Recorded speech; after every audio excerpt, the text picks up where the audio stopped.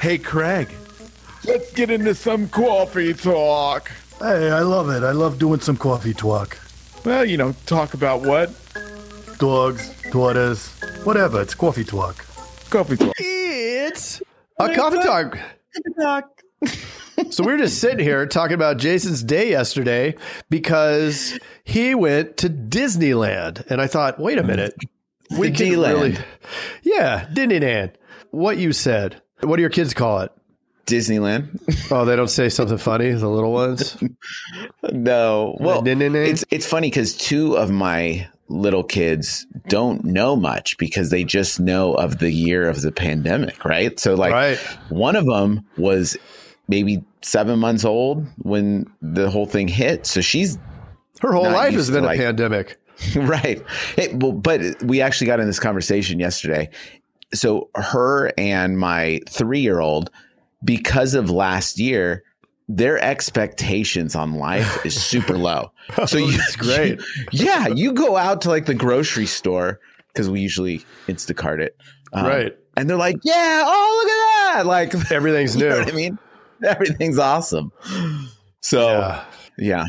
I want to bookmark that thought because that's interesting how for them, everything new is awesome. A lot of times for agents, everything new is, it's new. It's the opposite. I don't know where our mind changes, where all of a sudden everything new is not great or we're afraid of it. But I think it probably has to do with the amount of noise. I actually had this conversation with my wife, but this is like a whole nother tangent. But, as agents, there's so much, right? If you really put it all out there, there's so many policies. There's so many, the policy jackets for each one are so long. Every carrier is completely different. Like there's so much to learn and know. So as soon as you see some sort of change, it probably feels like a lot, especially if you're in the weeds, right? Because it's just like, dude, don't change another thing. Like I'm trying to learn all this. I'm trying to do all this stuff. Yeah.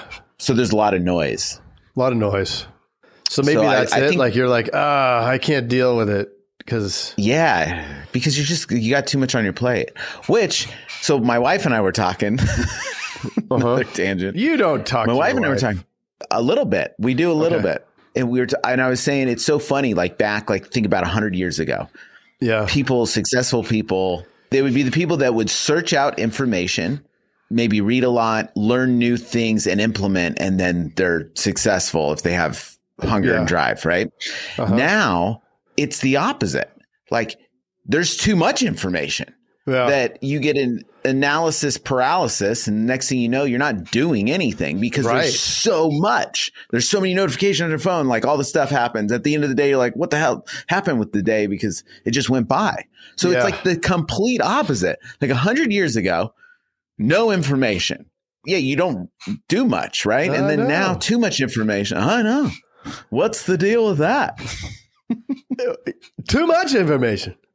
Yeah. Too much. You know what's interesting about that is so 100 years ago, the person who could find the information. So the person that was resourceful enough to find the information was the person who was able to then become successful. Now, it's the person who can filter through all the crap and find the good information is the one who's the most successful.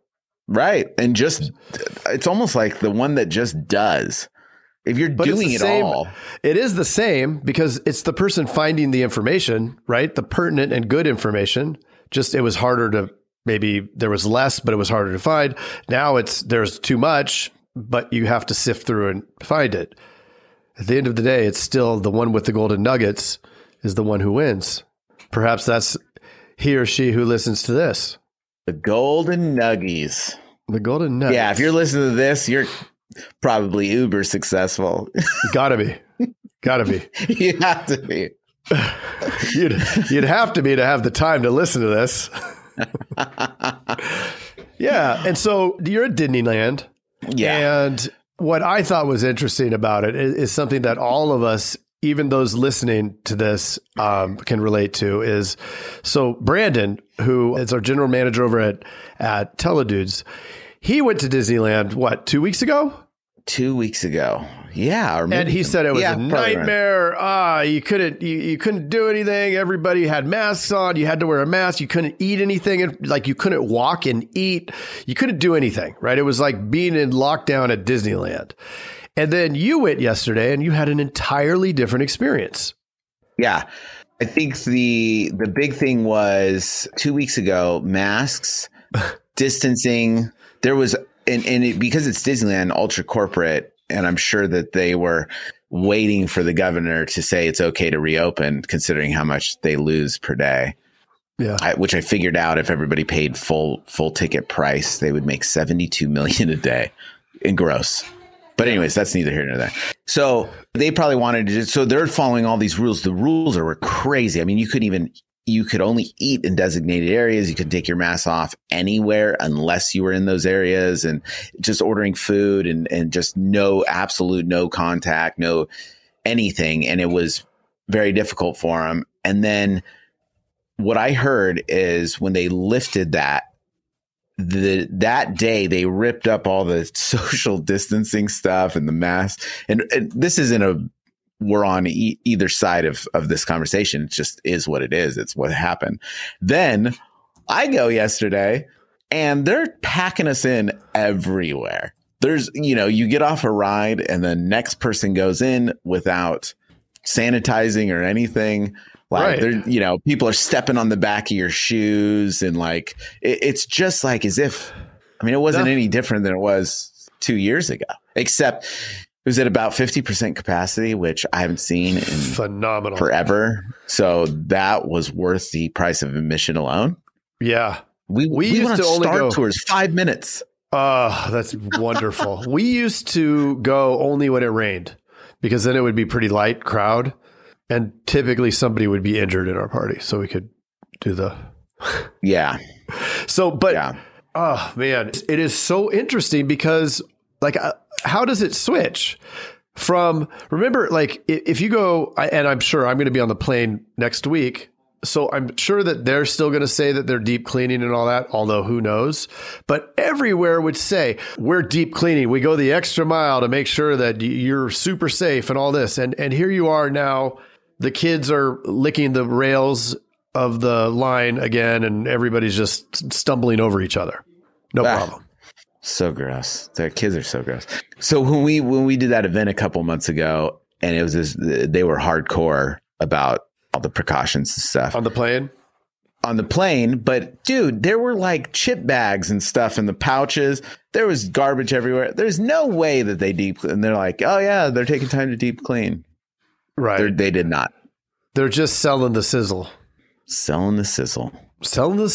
It does make you feel like, it's funny when they tell you that they're doing extra things, it does make you feel good. Okay, so here's the tie-in with Disneyland. Here's another cool thing. So they listed all these rides that weren't going to be open, right? Yeah. This is classic Disney. They list all these rides that aren't going to be open. Well, we went there and boom, they opened like half the ones that were supposed to be closed. Under promise and over deliver. And dude, they do it on purpose. So this is what I found out too. Lines. So when they adjust those times for lines, it'll say like 30 minutes. They always overshoot the time so that when you go up to the front, you're like, that wasn't 30 minutes, only 20 minutes or 25 minutes. Like, that's awesome. They're controlling the flow. There's with the time, there's a supply and demand there, right? There's 30 minutes. There's only X amount of people that will wait 30. The rest of them are waiting till it says 25 or 20. And so they can actually control the flow of traffic to those lines by putting whatever timestamps on it. That's true. Yeah. There's the one in the Disney in Florida, which I've been to one time. They have the Avatar ride, and it'll say 8 hours. I mean, are you freaking kidding me? People wait 8 hours. 8 hours. They have Avatar at Disneyland? Yeah, it's in the Animal Kingdom, but they're all related. It's the whole Disney world. Yeah, it's not even a Disney movie. Yeah, that's a fun one. That is a really cool one. It's like Star Tours, but you move around, it sprays stuff in your face, and it's an immersive experience. You like that? Okay, yeah, it's fun. Yeah. The spray in the face, not as much. I know that that's one of your preferences, but that's what I already did that to you. But I turned it around. You tried to. But I love that. So I love the under promising and over delivering because it changes. So yesterday we were all so excited about a couple of the rides that were open, and I was just laughing. I was like, it was so funny because if they didn't mention anything about what's going to be open or closed, we'd probably be like, this is whatever. Right. But they actually made us talk about how excited we were and how happy we were that these rides were open and all this stuff just based on that. Yeah. And it's in alignment with what we were talking about in our sales meeting this morning. Same type of thing. You know, you can run through the coverages and say, I got you for 100, 300, 100 for property damage, blah, blah, blah, blah, blah. Go through it all, right? Or you can actually sell the sizzle on it. Hey, look, so I'm going to offer 100, 300, and let me go through what that is, blah, blah, blah, explain it real quick, because you don't want to give them too much of an education because they don't want it. But, maybe give them a little bit of understanding. Yes. And then I have I'm recommending your property damage. And actually, look, you qualify for our 200,000 of property damage, which is 5 times what you have now. 5 times. Like, just hammer it. And then move on to the next thing. But them hearing, like, they're not going to hear anything, right? They don't hear anything that you went over. They heard a bunch of blah, blah, blah. They're bored. But when you kind of go back through everything, they remember a few tidbits. They remember 5 times, right? 5 times the coverage. Or you qualified for. People love to qualify for things, right? So it is all in the delivery is what creates the experience and increases that likelihood of them saying yes when we get to the closing of the deal. Yep. So what are a couple of those things that people like to hear? I would say one of them is something that creates status, that raises their status. Yep. So anything that's VIP, you qualify, they're able to get something that very few people are able to get. Sure. Those kind of things will always help sell. Yeah. And we were talking about this. I came up with this one this morning where you can pause. You can say, hey, I'm pretty sure that I'm able to qualify you for the 4 times the property. Hold on one second. And then like a little pause. And if you really want to give some effect, then I guess you could look the other way, but they can't see what you're doing. And say, I'm checking with my manager here or my in-house underwriter, whatever you want to title the person. I'm checking with them. Yes, she's giving me the thumbs up. As long as we were able to bind this today, we're going to be able to offer that 4 times the coverage. Isn't that awesome? Right? And then throw a tie down on it. And get them to say that it's awesome. I love that. Yeah. Hey, hold on. Let me check with Miguel. He's our in-house I got it. Miguel. Yes. He's giving me a thumbs up.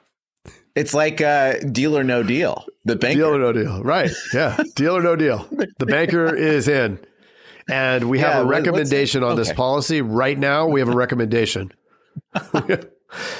It normally so isn't good. Flashing recommendation on my screen, so I think that we probably need to move forward. Who do you bank with? Yeah, and I was just talking to one of our agents too, and we got to stop after this. But I was saying it's funny that when people go through their sales cycle where it's like, they're hot 1 minute and they're not the next, right? Usually when they're not, they're usually in kind of desperation mode. So they're not having fun with it, doing those kind of things. Right. You know what I mean? Right. They're just like, like they almost like seem pushy and that they need the sale. And that is not attractive. No, it's just like dating. Breath.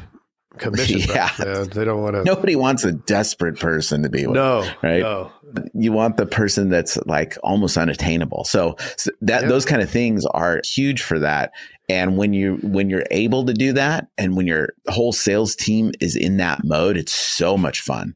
And when you're in this like scarcity mode where you might not make it and your sales suck and all this stuff, it's a very horrible place to be in. So if you want to elevate the culture, like you got to change that mindset there. Yes. And I mean, that's the whole point of buying so many leads and sending giving them to the telemarketers, teeing everything up, because the more opportunities that you can just present, then when they get sideways, because there's those down days. And if you can help navigate that mindset that the producers have with, I'm not closing anything. It's like, look, the last call, it's over. It's a brand new one on the next one. And you have, X% chance of making it happen. Just stick to the basics. You got to stick to your basics, but have fun on the call. You got to have fun with it. 100%. I love or whatever, like all of the little things to make it fun. And it makes it a good time. That's right. And is it a coffee dog? Coffee talk. That's a coffee dog. That's a coffee dog. Oh, that's coffee dog. Subscribe. Oh, yes. Oh, that reminds me. Explain it to me. Go ahead and smash that subscribe button. And these will pop right in there to your phone. So you don't even have to think about it. That we can make a promise of. And that's a coffee dog. Hey, Jason.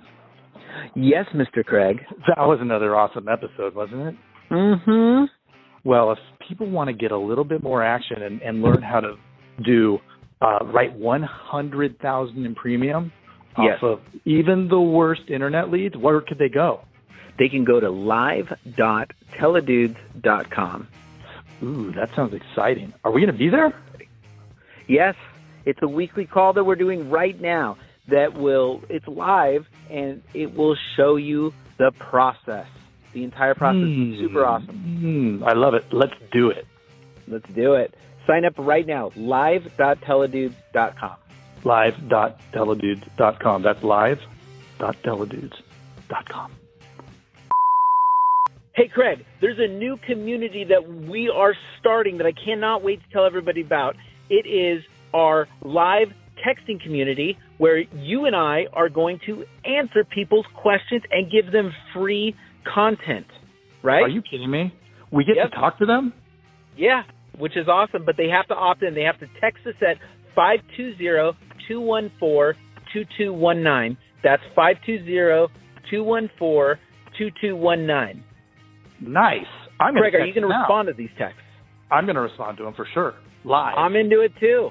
It's going to be awesome. And it's going to be our new texting community where we're going to get back to everybody that we can and drop some crazy content, free content, and free the calculator that you just came up with.